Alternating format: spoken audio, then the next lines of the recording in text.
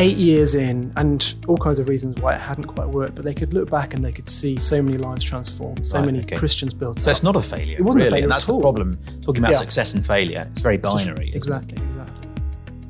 Hello and welcome to Independence, the FIEC podcast. My name is Adrian Reynolds. I'm head of National Ministries. I almost gave myself the wrong job title. Head of National Ministries for the FIEC. I'm confused. I've been on holiday. And I'm here with Dan Steele. Hello, Dan. Hello, Adrian. Tell us who you are. Thank you. My name's Dan Steele. I am a pastor in Oxford, Magdalen Road Church, Oxford.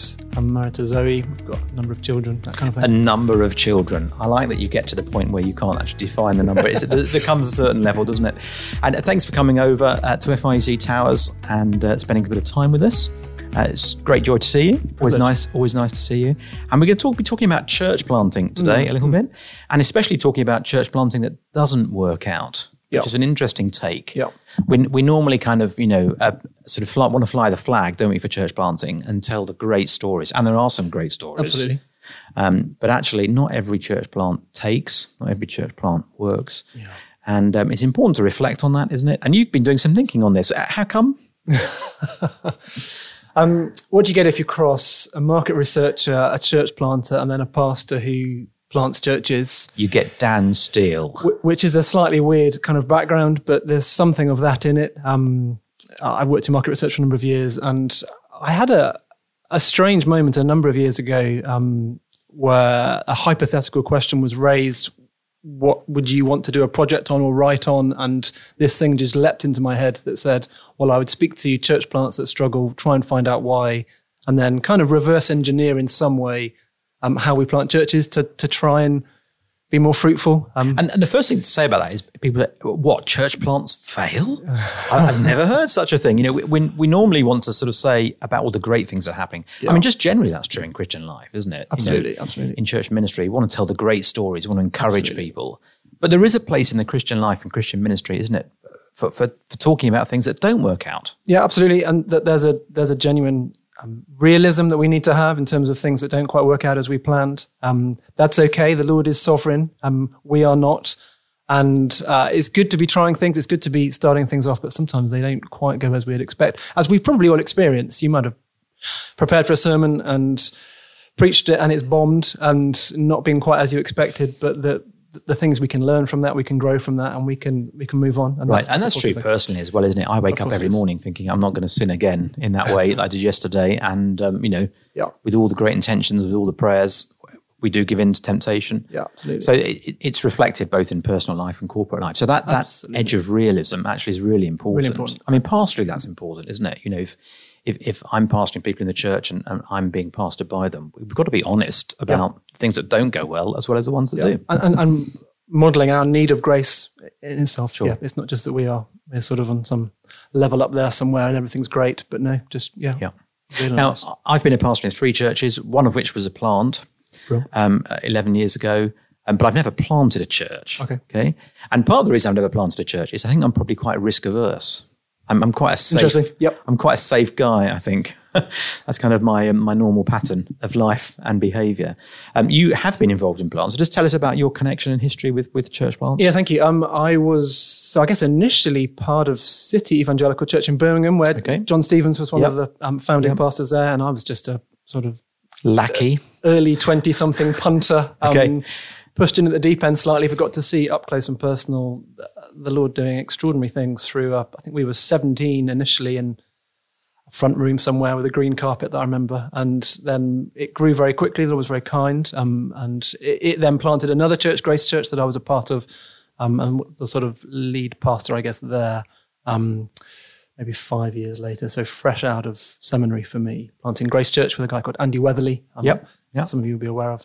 That was a dream team. We had a great time doing that. Would he say it's a dream team? I'll ask him another time. You're welcome to. We often talk about getting the band back together, but we'll see. So that was good. And then from there, moved to Oxford to be near my family, and we planted a couple of churches from Magdalen Road. One actually has recently shut the doors, and some have come back, and some have gone to other different churches. And then another is, Bicester is thriving and doing extraordinary things. Yeah. Tell us a little bit about Bicester, because that's a great story. Because that's not kind of local, really. It's a little distance away. We had a number of people driving down to us from Bicester to Oxford, so it was a 25, 30-minute drive. And actually, there were folk in Bicester as well who were going to other churches in Oxford. St Ebbe's Headington, a number of families going there. And a lot of these people were part of the Christians in Sport crowd. There's a central office in Bicester, and so they were working there, living there, and then driving to church in Oxford. And Bicester has a number of churches, but for whatever reason, a number of folk weren't heading to church in Bicester. And then there's a huge amount of growth as well, so tens of thousands of houses and people moving in. And so we just thought, well, why don't we bring one of their leaders on eldership with us for a while with a view to then planting into Bicester. And we can drive it, but we can maybe send sort of 15 or so. And yet as we drove it, then I guess our friends at Ebbe's Headington, for example, said, well, we'll happily release our people to go as well. And it just started, and it's thriving and growing. And I think they're already thinking where they will plant again within Bicester as these new houses are built.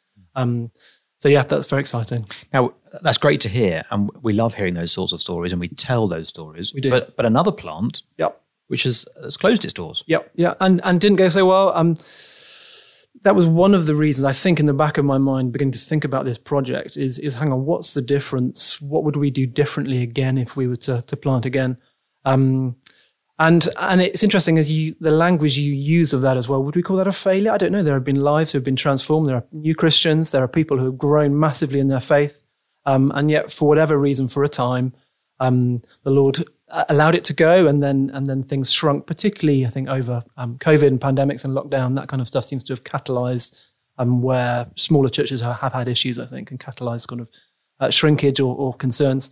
And so they've come back. Yeah. Now, you've done quite a lot of research. We'll come to that in a moment. And you've also recorded a podcast for Acts 29 on this very issue. So we're not going to repeat that. We'll put the link in the notes, and people couldn't listen to that. One of the things that interests me about this whole area, before we get into the failures, is actually, as Christian leaders, I don't think we're great on reflection. No. Generally. No. So it's interesting, when things go well, we tend to say, praise the Lord, here's a great story. We tend not to be reflective about, well, why have things gone well? And even to accept, actually, in the midst of a good story, there are some things that haven't been so good and some things that have. We just kind of just plow on and get on, don't we? We've kind of got that mentality. I wonder if some of it comes back to Bebbington and what defines an evangelical. So for those who don't know, just tell us a little bit about Bebbington's definition. Is 4 bits. So 4 bits. One is the importance of the cross. One is the importance of the Bible. One is the importance of people becoming Christians, sort of salvation, and then the other is kind of an activism. Yes, I'm glad, by the way, you didn't get stuck on number 4 and say, and what was the 4th one? Because I think I'm in holiday mode. I wouldn't have remembered that. But I think that activism defines us. And there's a good activism. We want to be sharing the gospel. We want to be planting churches. We want to be doing things. And yet that whole kind of, not just even reflection when it comes to when things have gone wrong, but just general reflection, slowing down, not filling our days to the brim, not filling our years to the brim, but actually having time to pause, to reflect, to pray, to consider what the future might hold. The analogy in my mind is the need for pastors to be both on the dance floor, so to speak, involved in church life, and yet also on the balcony. So the chance to sort of pull back and retreat and consider and think and pray. I think we're probably quite good at being on the dance floor, not so good at being on the balcony. Well, that's very interesting. And if you think about elders' meetings, for example, I think of all the elders' meetings I sit in and have sat in, they're always on the dance floor. You should see my elders. Well, yes, the lights are turned down low, so you can't see the moves. But there's very little actually time on the balcony. Ray Evans, one of my colleagues, has this thing about, you've got to spend time away as elders reflecting on church life. And I think that's exactly right. And actually, we're so busy firefighting the whole time or thinking about what's the next big thing that's coming along that we don't have that reflection time doing. Absolutely. So let's think about how you reflect on failure. You've done a little bit of that in terms of church plants. Tell us just kind of some headlines of what your research was and what it showed. Thank you. Yeah. So it was this idea dropped in somewhere in probably 2017, 2018. I tried to ignore it and avoid thinking about it, hoping somebody else had done it. And then essentially Of course they hadn't. They hadn't, which is, yeah, exactly. So it takes a market researcher past a planter. Anyway, so it went into field December 2019, which is, if you kind of reverse your brain a bit, you think, we were about to go into lockdown, which meant there was a year of pastors doing more office work, more computer work, and less out and aboutness, and so willing to talk to me, willing to think about why discovering Zoom. Well, exactly, this thing called Zoom that we all wish we invested in. Big picture, there were lots of reasons why church plants go wrong. It was never really one reason, always a mix of reasons, always lots of different things, different interplay, and yet there were a number of threads, I think, that you could pull out. Approximately half of them were within the church, within the planter, and half of them sort of outside the church. The biggest ones to do with self-reflection of planters saying things like, I didn't have all the gifts and skills that I thought I did or that I needed, or that I wasn't honest enough early on with those things, and so didn't have people around me to compliment me and to fill some of those gaps. That's interesting. So those things hadn't really been tested in the fire until the plant happened. Yeah. And then perhaps found wanting. Exactly. Some of them had even been in ministry in other places or in other positions, and yet hadn't quite realised the sort of Swiss Army knife generalist sort of idea of planting. I need to be able to do lots of the things early on because there aren't that many people, and found that I couldn't do that or wasn't able to release others into that. And is there something about the kind of people that plants attract in terms of leaders?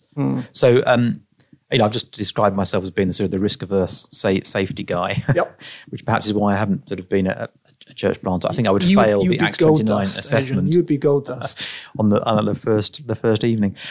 So, is there something about the kinds of people that are needed? You need people with a dynamism and a charisma and a certain thick-skinnedness.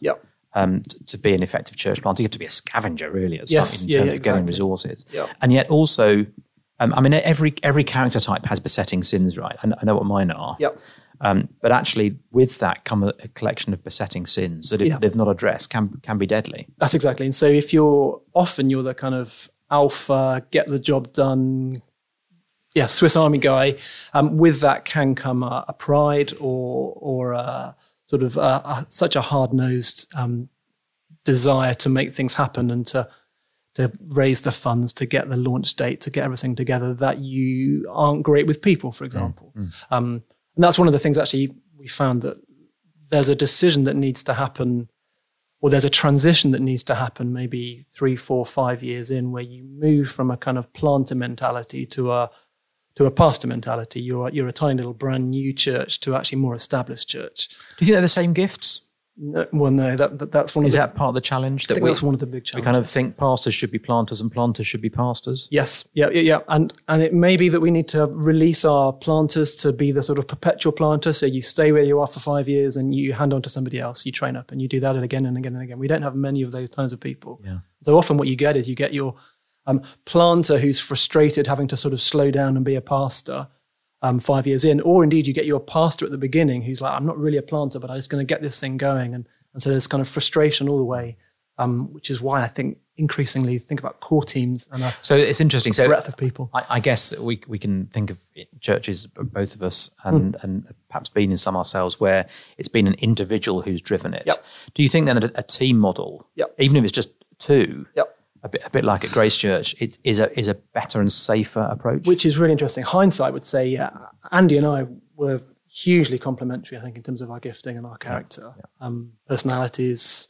And actually probably rewind a bit further and go back to City Church with John Stevens, Neil Powell and Hugh Thompson. Yes, well, I know the three of them. They're all quite different. They're very different, yeah. And again, I never got to quite see those elders' meetings, but can imagine they'll be fun. I think there is a sense in which we need to think through more of a team mentality, particularly at the beginning of a plant, where there are so many things that need to be done. If it all hangs off one person, they either end up getting exhausted and burnt out. That's probably it, actually. That's probably what does happen. Especially, yeah. Sort of 3 years in, I'm done, unless they've been able to train up others who will then go and take stuff on. And that takes a lot of humility in the early days to be able to do that. willingness to share the power, if you like, with those around. And let's talk about risk a little bit as well. Yeah. So one of the things that strikes me about church plants, they're always risky, aren't they? Yep. You're often sending off your best people. Yep. They're resource hungry, not in terms of people, but in terms of money, in terms of what a church loses, not only what it sends out, all kinds of different ways. Yep. They're very resource hungry. And so they're kind of, expanding your building, building a balcony or extension always seems a little less risky. Yep. So how did you discover church's relationship with risk having an impact on what's going on in the church planting world? Yeah, that's a big question. And again, you see where things struggle at times. It was where the parent church, so if you're thinking of a sort of strawberry runner type model where you've got a parent church that plants a little church out and then eventually they snip it and it becomes an independent church. One of the areas it didn't work out very well was where there was a lack of clarity in relationship or discussion with the parent church, so that they had planted, and that was kind of risky, and yet they didn't want to let their best people go. Perhaps the senior pastor of the mother church didn't want to or wasn't able to give the kind of support that was needed, and so it was kind of we'll let you go and we'll plant you, and yet we're not going to quite give you the help that you need. It's the parent. The teenager leaves home and you're happy to see them kind of go and they need something from you and I'm sorry, you're on your own now.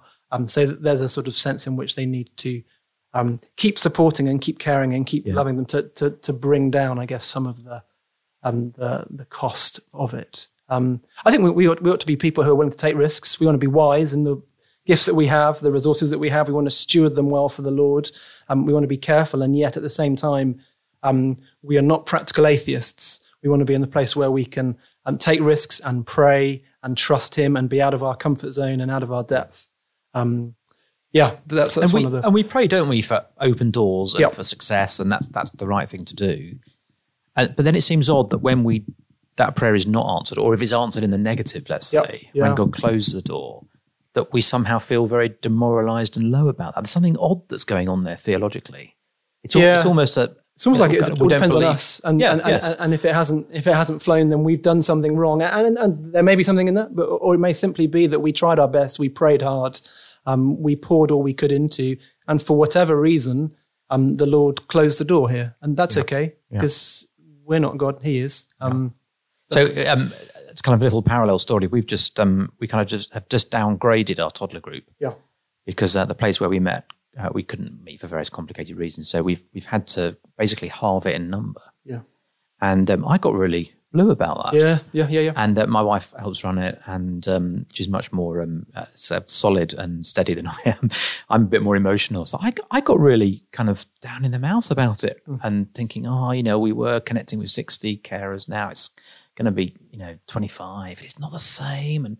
And she said to me, just wait, you see. And actually, we've had more evangelistic fruit from running a group with 25, because actually we had the right number of staff for 25. We had not enough staff for 60, so we were just running around and not really being able to have any conversations. And I just think, just sort of reflecting on my own heart, there is a sense in which every backward step feels like I've let the Lord down. Yep. And I think that's what you're coming back to. It's sort of that activism, that somehow there's a kind of, there's a works righteousness in ministry that we don't really talk about, but is really there. And it's identity in what we do. It's identity inside, we're at the conference. And they've got a bigger toddler group. I mean, it's just a toddler group.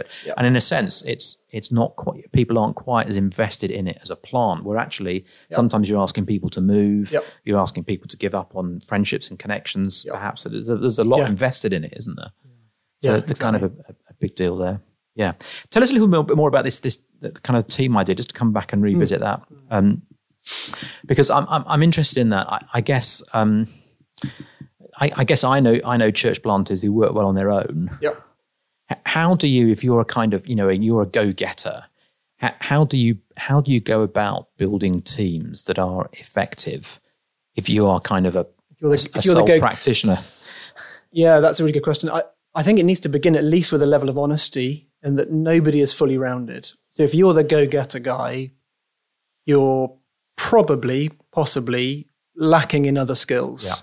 So some kind of sort of honest realism about an evaluation about your own character.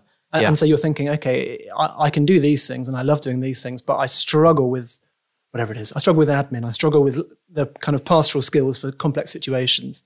I need to be upfront and honest from the beginning to my core team to say, look, this is who I am and that's okay. I need people around me who will complement me. And, we believe in complementarity in all kinds of ways. So there's an early conversation that needs to happen, an evaluation that needs to happen with that idea. Okay, you're not fully rounded. Who do you need around you? And then from there, there's hopefully a level of honesty and humility from the start as well, which I think is sometimes lacking, but really important. Thinking, okay, what are the things that need to be done? What can I do? And I'm employed. Perhaps I've got the most time in the week to do these things, but who do I need around me to complement me? Indeed, who do I need to lead with me and to challenge me and to give me accountability, give me the support and encouragement. And if you don't have those people actually physically with you, you need to find other ways to build those connections, right? Exactly. Yeah. Do we send the right people off? I mean, planting is a young man's game, right? Or a young woman's game. That's the way it sort of seems to come across to me. Yeah. And that's the kind of way I feel about it now. I sort of feel like, I've had my children, I've had my chance at church plant, but actually I perhaps couldn't read too much into this, but it's interesting that when Paul is training up Timothy, he leaves him behind before he sends him ahead. Yeah, right? Yeah. So the first thing he does is he leaves him behind with an existing work, and he goes and does a pioneer work. And you don't hear very much about that. Dave Burke at Knighton went off and planted as a senior guy, but very often it's the senior guy who stays with a mothership, sends out the young Turks. Yeah. Have we got that right? Or is there something in that actually there's a place for sending out the wiser, older, mature leaders? I'd love to say both and that there's an energy that's needed, and I'm 45. I can feel my capacity. You're a very young 45, if I might say. It's the Botox. My energy is going down a bit. I haven't got the energy I did 15 years ago when we planted Grace Church, and yet if I had the wisdom of an Adrian Reynolds in that core team, I think we just need to edit that bit out. Thanks, Joel. Then that would be so. When I said you'd be gold dust in a plant team, I think there is something in that, to have someone who can drive and yet sort of slightly more rounded, experienced, hardened, who's not quite got the naivety perhaps, but is there to pick up and there to support and encourage. And I suppose actually the acceptance right from the beginning that this might not work, and talking honestly about that actually makes, if that moment does come. That makes it easier for everyone to kind of reintegrate and for us to say, well, we tried it and the Lord didn't bless it for whatever reason. The other thing is you would hope as well that an older team or an older team member would be less invested in terms of their identity in the plant. So there's a kind of maturing in Christian behaviour. Often as kind of younger leaders, there's who I am is so tied up with this, the numbers on a Sunday, we sort of give the impression that everything's thriving and going really well, and we're hitting our targets, and yet actually there can be a pride in there, that can be a sort of insecurity, a forgetting of who I am in Christ first, and finding who I am in how well the plant is going. Well, your work's been a great help to us, Dan. We've just been putting together our prayer guide for the FIC centenary. FIC is 100 years old this year, in November 1922, and actually right from the start has been a church planting movement when no one really knew what church planting was, which has been a thrill actually to look back over some of the history and see that. And actually over the last 10 years to see almost 70 plants, not all of which have worked, but 70 plants. And actually when we put the little prayer guide together, we've got 10 groups of 10 to make up our 100 church projects that we're praying for. And there's a section on church planting. And there were quite a lot of people who were saying, we want a church plant here. Some of the plans are quite developed, some of them are more aspirational. We put a mix of them in.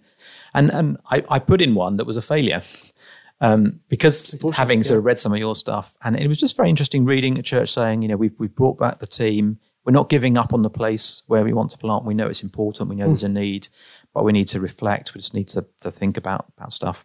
How can churches build that into their planning for planting from the start? So there's a sense in which, we're going for this plant. As a leader in a church, I'd want to make it all optimistic. It's going to work. Come on. So is there a place for saying it might not work, and this is what and to think about what steps we might need to take, to think about what the measures might be that would help us evaluate it. Yeah, that's helpful. Do we need to do more of that at the outset? We really do. I mean, I'd hope the project that I've been involved in would give some of that sort of, to be forewarned is to be forearmed. And so even just to say, look, here are 80 example of plants that didn't quite go as well. Even that just... And that's how many you saw in your project, right? Yeah, so all around the world. But then there's a sort of balance, I think, of not wanting to... Historically, we've had a bit of if it's not flying by 3 years, it's a failure, we're going to pull it back. And yet that won't work in certain communities, particularly poorer communities. Well, increasingly, it's a very short-term vision for anywhere, I think, 3 years. Exactly. Yeah. So wanting to have a long lead in to sort of stretch that if we can, and to help our investors and our funders and those who are actually planting to be realistic. And yet then at the same time to say, do you know what? But if by whatever our 5 years, 7 years, if it's not looking like it's thriving, that's okay. We've given it a go. We've trusted the Lord. We've seen him at work. And there are all kinds of reasons why it might not thrive. Things that we didn't know would happen. I mean, maybe pandemics. There may be another church planting in next door. There may be all kinds of things, and that's okay. We are just, with the information that we have at the time and the resources we have, prayerfully trusting him and seeking to plant a church to further the kingdom. And if that doesn't happen, that's okay. Our identity is not tied up in being a church-planting church that does these things and it's thriving. But actually we can happily come back. Maybe that's numbers, maybe that's financial, maybe that's just actually the health of the church, maybe that's the health of the planter pastor. But being willing, it's quite a brave decision, isn't it, to say, do you know what, we're going to draw stumps. We've given it a go. We're going to trust him anyway, and we're going to come back. Well, one of the interesting things I found in the project was that some of the reflections by those whose churches had stopped were just really inspiring. You know, that they lasted for 8 years. As I think of one in Sydney. I know we're Sydney, Australia. That's not Sydney, UK. But is there a Sydney in the UK? I'm sure there is. It'll be in the show notes. We'll find it. If so, I want to move there. Yeah, okay. But 8 years in, and all kinds of reasons why it hadn't quite worked, but they could look back and they could see so many lives transformed, so many Christians built up. So it's not a failure. It wasn't really a failure, and that's the problem. Talking about success and failure, it's very binary. Exactly.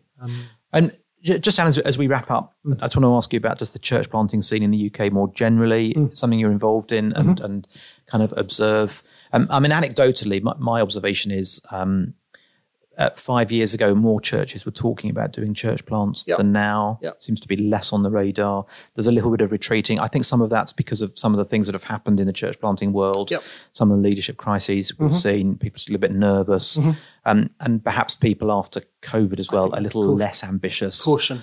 Actually just trying to regather church feels a bit of a battle. So to be thinking about planting, it's just too much of a step. So just give us some general observations about the church planting world.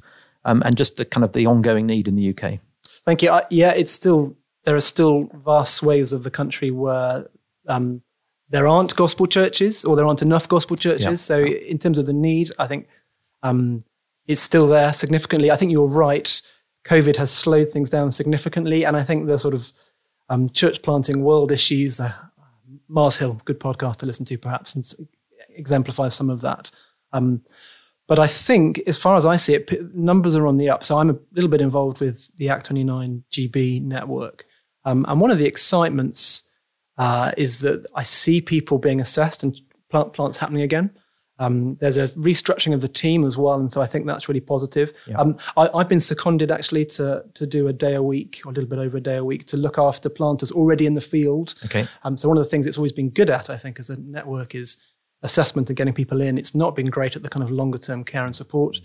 But yeah, I would, if you're a pastor or involved in a church and this sort of planting idea is coming onto your radar again, then have a conversation with someone and prayerfully seek to think through whether that might be something you could be doing now.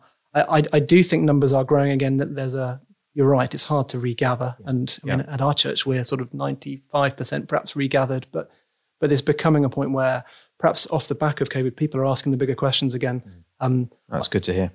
We thought we had life all sorted, and suddenly we realise we're a little bit smaller than we thought we were. And I think it's also true, isn't it, that the nation's social fabric is changing very rapidly. So you talk about unreached places. I think that's right. I think there are places that were reached that are becoming unreached, and especially I think with the collapse of mainline denominations, we're seeing that. So there are actually revitalisation opportunities as well, which is often very similar to church planting, but a slightly different set of challenges. And then I think the other kind of big dynamic that I see is huge new housing estates. Massive. So we've got one just up the road in Leicester. They're basically building a new city on the edge of Leicester. It's going to be 125,000 people, I think. Yeah. And you just think it's going to be the biggest housing development in Europe or something. And you think, actually, we need to be thinking now, don't we, about these places? And actually, one of the extraordinary things about the FIEC is for a long time, it was a suburban church planting movement. Interesting, yeah. And there are lots of churches in the FIEC that were planted into housing estates that were developed in the 60s and 70s because people had a vision for that.